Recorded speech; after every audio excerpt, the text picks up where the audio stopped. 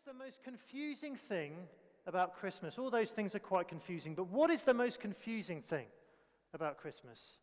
It's this: the baby in the manger. Who is he? Is it a good idea to get to know him? What is it like being someone who follows him? Now, our true story from the Bible today isn't from the Christmas story, it's from when Jesus was an adult. But it's going to help us answer those three different questions. It's going to teach us three lessons. They all begin with the letter C. It's really easy to remember because so does Christmas. Here's the first lesson: confusion. People don't know who Jesus really is. Confusion. People don't know who Jesus really is. So Jesus is there in Jerusalem. He's teaching the people in the festival, and the people are very, very confused about him. Now, 6 children in the room have got 6 different envelopes with numbers on them. And those are from some of our verses. The number on your envelope is the number of the verse. And I'm going to ask you to shout out, open up your envelope. So who's got envelope number 12? There are 2 envelopes, number 12. Coco, go for it. So open up number 12 and tell us what your envelope number 12 says. And then Bertie's got one as well.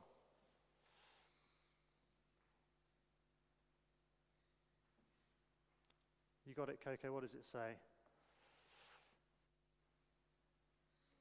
He's a good man. Some people thought Jesus was a good man. Bertie, what does yours say? He's a liar. Some people thought Jesus was a good man. Some people thought Jesus was a liar. Who's got number 20? Yes, Spencer.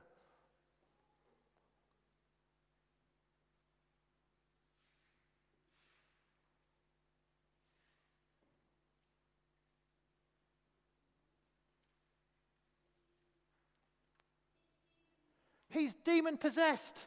He's a crazy man. That's what some people thought. Who's got number 25? India.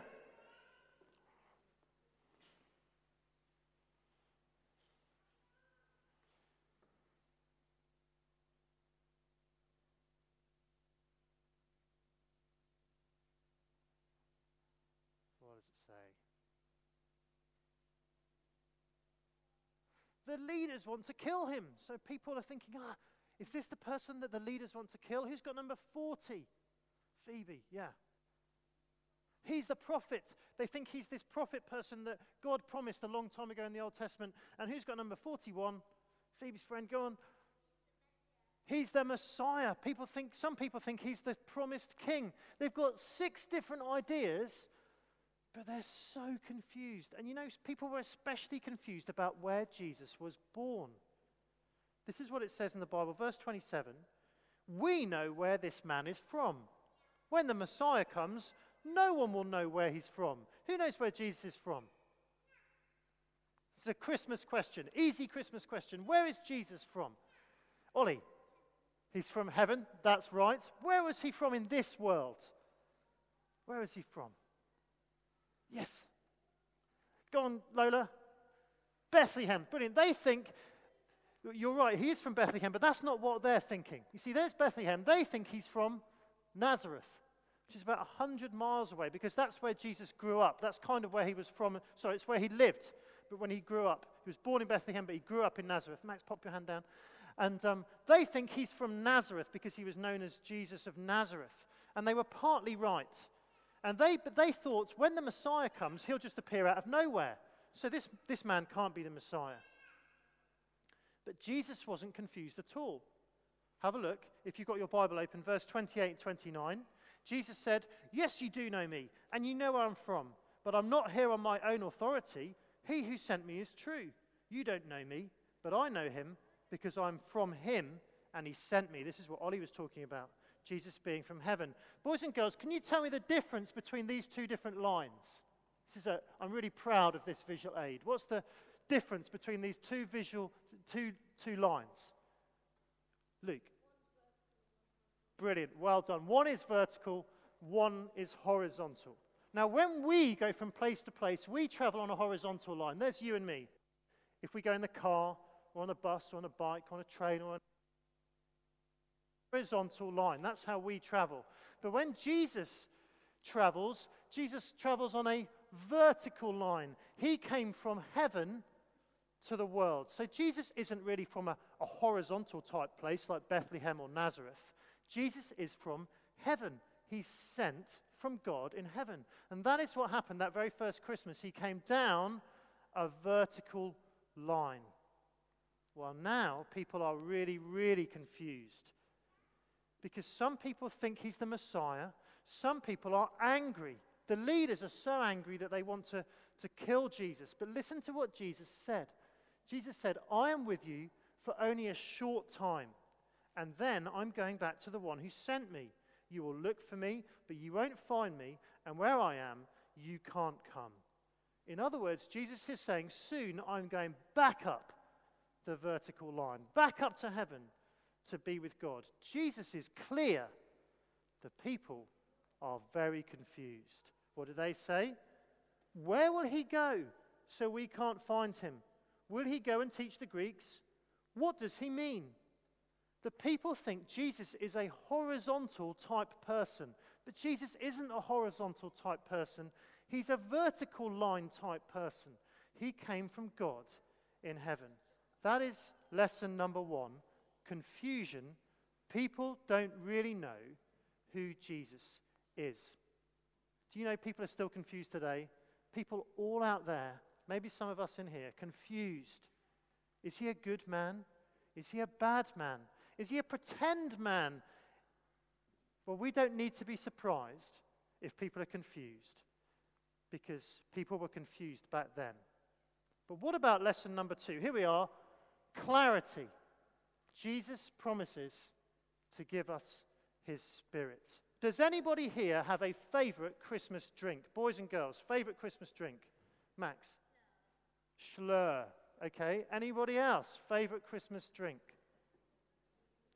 Grown-ups, favorite Christmas drinks? Max, you got another one? You don't like mulled wine. Luke? Oh, all those chocolate, hot chocolate Costas Christmas special things. Yeah, Lola? Yeah. Grown-ups, I'm sure you've got some favorite Christmas drinks. Jesus promises the most amazing drink of all. Listen to this. Jesus said, on the last and greatest day of the festival, Jesus stood and said in a loud voice, let anyone who is thirsty come to me and drink. Whoever believes in me, as Scripture has said, rivers of living water will flow within them. Do you know, at this special festival, the Jews, they took big jars of water and they poured all the water out in the temple to say thank you to God for sending the rain so that the crops could grow. And that was but Jesus says that is a picture of something else that God is going to send. Not something, actually, someone, the Holy Spirit. Verse 39, it says, by this he meant the Spirit, whom those who believed in him were later to receive. Now, we all know what this is, don't we? Far too well. It's invisible, but it's powerful, and if you get it, it might make you sick or even die. But did you know what the Holy Spirit is also invisible and powerful, but he does the opposite of any virus. He makes people alive. He is like a river that flows inside someone's heart and never stops flowing. He makes people alive. Sometimes you don't get your present straight away at Christmas. You have to wait. You might get a voucher. We have to wait until someone gives us the present when we visit them on Boxing Day or whatever it is. It's a bit like that when Jesus was born at Christmas. He came to give us a gift, but he doesn't give it straight away. You see in verse 39, up to that point, the Spirit had not been given, since Jesus had not been glorified. Jesus hadn't been glorified. That means Jesus hasn't yet died and gone back to heaven to give us his Spirit. That is what he came to do. The crowds, what were they? They were first C, this is interactive. Confused, brilliant. Jesus wasn't confused. Jesus was clear, clarity. He promises the Holy Spirit. You know, nothing in this life ever makes us really, truly, forever happy. I think we know that, don't we? when we've just been told that Christmas is basically cancelled. Think about all those presents you're going to get on Christmas Day, or maybe you'll get them in the post a few weeks later. You'll be excited when you open them, but soon they'll break and they might not work properly. Soon you might get bored playing with them. When Christmas 2021 comes around, you'll have forgotten what you even got. That is what life is like. It never really satisfies.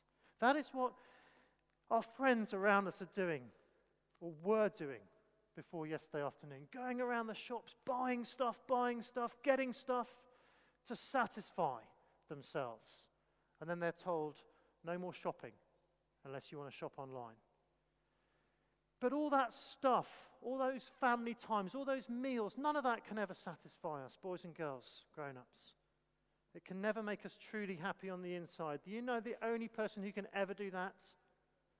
It's God the Holy Spirit, who is like a river of living water who never stops flowing inside you.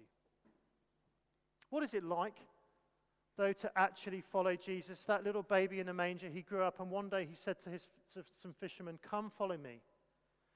And he says to you and me today, come follow me. What is it like to actually follow him? Here's our third C, cost. Believing in Jesus is never easy. Lots of people were confused, but some people in our story were just about beginning to believe in Jesus, I think. For example, the temple guards, they'd been told to go and arrest Jesus. They come back to the Pharisees, the chief priests, and they say, why haven't you arrested him? And they say, no one else ever spoke like this. They don't believe in him yet, but they're beginning to think that Jesus is something else. And maybe they should find out more. The leaders, though, they still didn't believe. Verse 47, they said, has he tricked you too? None of us have believed in him. This mob that knows nothing of the law, there's a curse on them. In other words, they said, why are you starting to believe in Jesus? You're stupid. Don't believe in Jesus. But then one of the leaders had a question. It was a man called Nicodemus. Here's Nicodemus. Nicodemus, if you remember chapter 3, he went to visit Jesus in the dark. And he was interested in the stuff that Jesus was doing. And he says to the other leaders, he says, does our law condemn a man without first hearing him to find out what he's doing? In other words, he doesn't believe in Jesus yet, but he's just starting to think, maybe I should believe in Jesus. And what do the leaders say to him? They say, verse 52, shut up. Are you from Galilee too? Look into it and you'll find that a prophet doesn't come out of Galilee.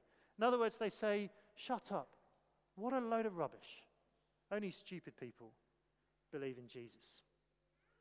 You see, this is our third lesson, cost. Believing in Jesus isn't easy. We might have friends who say to us, don't be so stupid for believing in Jesus. We might have friends who we want to invite to church this Christmas, and they kind of say, why would I want to believe in that? We might go to school and people might laugh at us when we say we go to church. They might think we're a bit weird. But there was a cost to believing Jesus all those years ago, and there's a cost to believing Jesus today. So are you confused about Christmas? Maybe there are lots and lots of very confusing things about Christmas this year. But can you remember these 3 C's? Confusion. People don't really know who Jesus is. Clarity. Jesus promises to give us his Spirit, the best Christmas gift you could ever get. And cost. Believing in Jesus isn't easy. It wasn't then, it won't be today, but it's always worth it. Should we bow our heads and pray?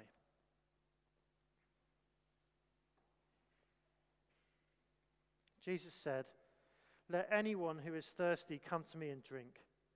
Whoever believes in me, as Scripture has said, rivers of living water will flow from within them. Oh Lord Jesus, we praise and thank you for your wonderful promise to give us your Holy Spirit. God himself living in our hearts, flowing in our hearts, satisfying us. When nothing else can satisfy us truly, he can. We thank you that you are present with us by your Spirit today. And we pray that that would fill us with joy as we seek to follow you, no matter what the cost might be. For we ask it in your name.